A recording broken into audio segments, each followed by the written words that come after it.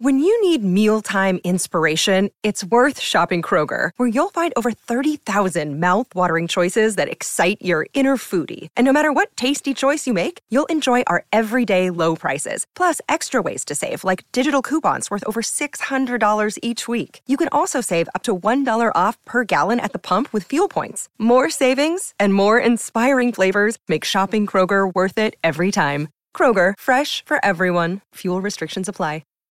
What's up, Raider Nation? Matt Holder from Silver and Black Pride here. We've got another week of the offseason to go over, a much quieter week at that, as well as an announcement, and of course, your mailbag questions, so let's do it.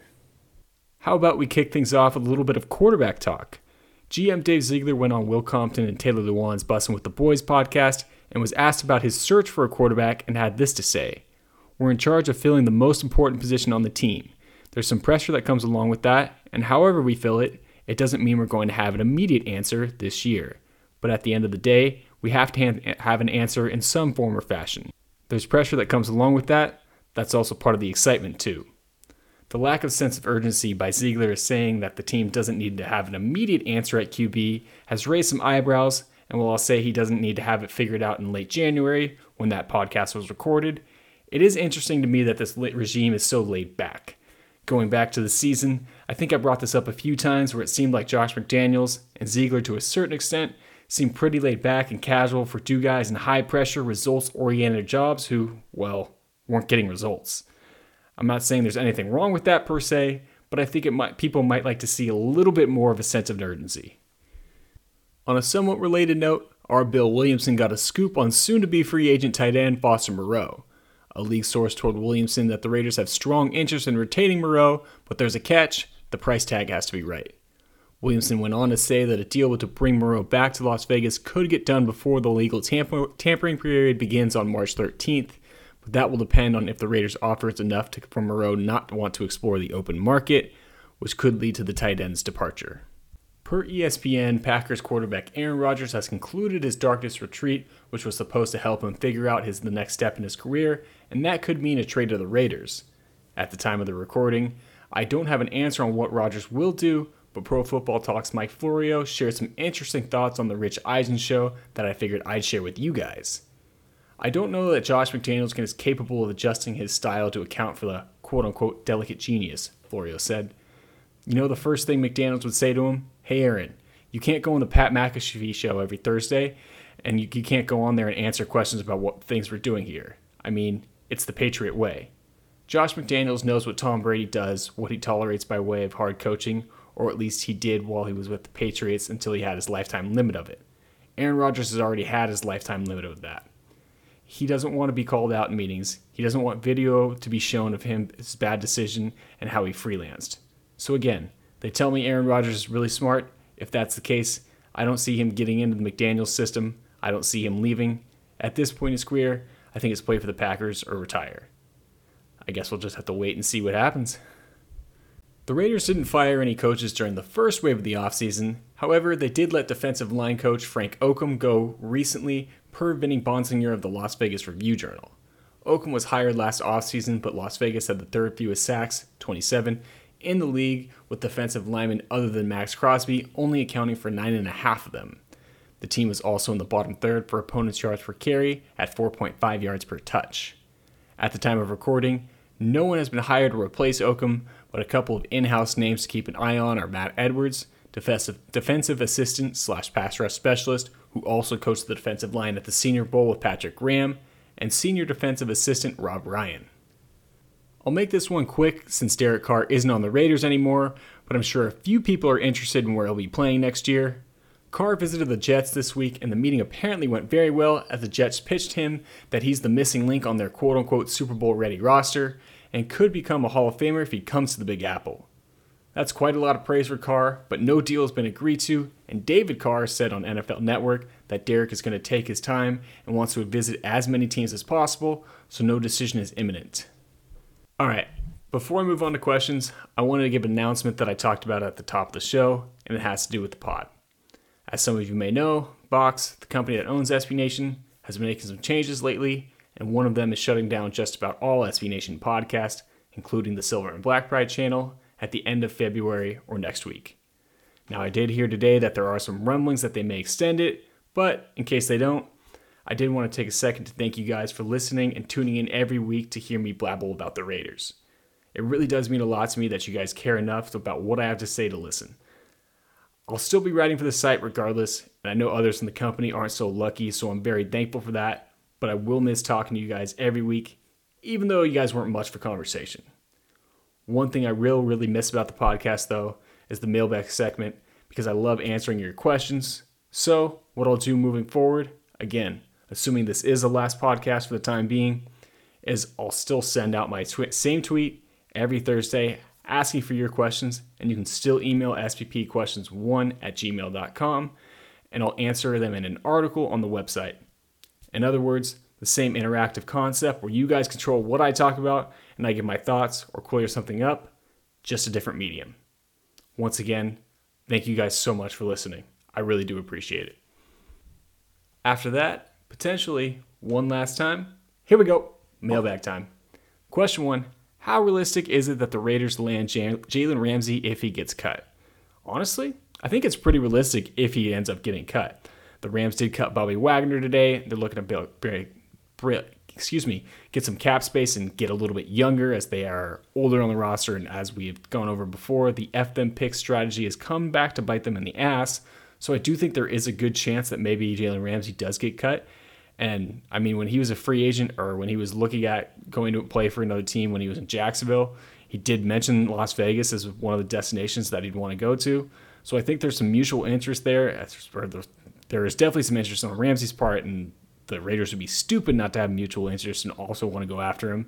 So I think he would definitely be on the table. Obviously, the price tag will have to make sense as this regime does seem to be a little bit cheap. But for a guy like Ramsey, who's been an All-Pro in the past, I don't think they'll have a problem breaking the bank for him, and he'd fill a massive need. So yeah, if Jalen Ramsey does get cut, I think he might be one of their big free agents in the offseason that they really go after. Another day is here, and you're ready for it. What to wear? Check. Breakfast, lunch, and dinner? Check. Planning for what's next and how to save for it? That's where Bank of America can help. For your financial to-dos, Bank of America has experts ready to help get you closer to your goals. Get started at one of our local financial centers or 24/7 in our mobile banking app. Find a location near you at bankofamerica.com/talktous. What would you like the power to do? Mobile banking requires downloading the app and is only available for select devices. Message and data rates may apply. Bank of America NA, member FDIC. Question 2 was a follow-up to question 1, and it was more of this person's plan for the offseason, which is get Ramsey. Went over that already. Trade for either Justin Fields or Trey Lance so the Raiders can become competitive right away. And he says, why not swing big next year with Waller, Renfrow, Jacobs, Adams, while having Crosby and Ramsey on the defense? Well, for one, I don't think Justin Fields is really going to be available in the trade market. I think that was more the Bears. The Bears saying that they were looking into quarterbacks and were willing to trade Justin Fields I felt like it was more to drive up the price tag for the number 1 overall pick. And I think they've walked that back a little bit, or there's been reports that they're walking that back. So I don't really think Justin Fields is available. But I would be intrigued by Trey Lance if the Niners are willing to just give the reins over to Brock Purdy. I like Trey Lance a lot when he was coming out. I just don't know if he's going to be available. I think they'll probably make him and Purdy compete next year rather than making Trey Lance available. So I don't know if that's going to be a complete option. But if they can get Jalen Ramsey, they will have a better situation. But I still think they'll be a little bit away on the defense. Then he goes into getting Rodgers and says if he doesn't care if Rodgers plays 1 year, Mahomes is going to dominate for the next 10, and he doesn't want the Raiders to end up like the rest of the AFC East during the Brady era. So you guys know my feelings about Rodgers. Not exactly a big fan. I think the one thing that's this kind of ignores is the trade to get Rodgers will also hinder the defense. And I mean, if they get Rodgers and Ramsey's contract on the books, now they're getting tied up against the salary cap. So I don't know. I mean, again, I'm just out on the Rodgers idea, but I see where you're coming from. Swing for the fences this year since Mahomes is probably going to be pretty damn good for a while. Don't want to end up like the Bills, Jets, and Dolphins. So I see where you're coming from. Finally, spend big on the offensive line and draft defensive playmakers in rounds 1 through 4. So can't fault that. Definitely in for bringing in a veteran offensive lineman. definitely in for drafting playmakers. But again, I don't know. Right now, we don't have. They still wouldn't have a quarterback in this situation unless Trey Lance becomes available. I mean, I guess if they do trade for Aaron Rodgers, so probably still got to get a quarterback in the first round. But yeah, I don't hate going in on defense. You guys know I love that. So we'll see. Next up, do you think it would be better to trade up and get Jalen Carter from Georgia and get a quarterback like Hendon Hooker? Not really. I think if the Raiders are going to trade up, it's got to be for a quarterback. Well, obviously Jalen Carter is a hell of a player and would make a huge impact on this defense. At defensive tackle being a lower value position where they'd still need a lot of other defensive players, I'd rather see them keep their assets. Now, if it's to get a quarterback, which, again, most important position in all of sports, really, that's I can stomach a little bit more. But for a defensive player or any other position other than a quarterback, I'd rather I'd rather have them keep the assets they have and play the lottery with more tickets than maybe a better ticket, I guess, if you will. But yeah, I'd kind of rather see them stay at home or stay at pat if they're going to target defense in the first round. I don't mind Hendon Hooker. I think he could be a decent option. I'm not completely sold on him.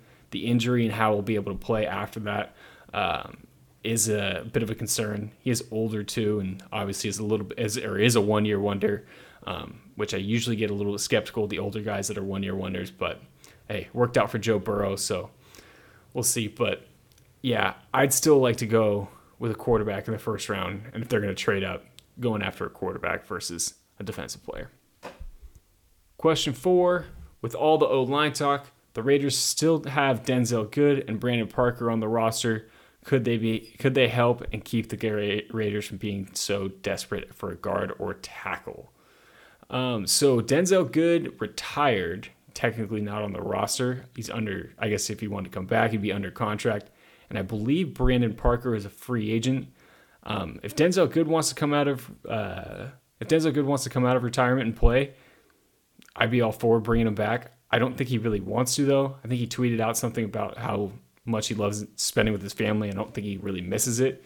And 2, I don't know how great it would be. I think he's already over 30 years old and after a year off. So I'd welcome him back, but I don't know how much of an impact he made.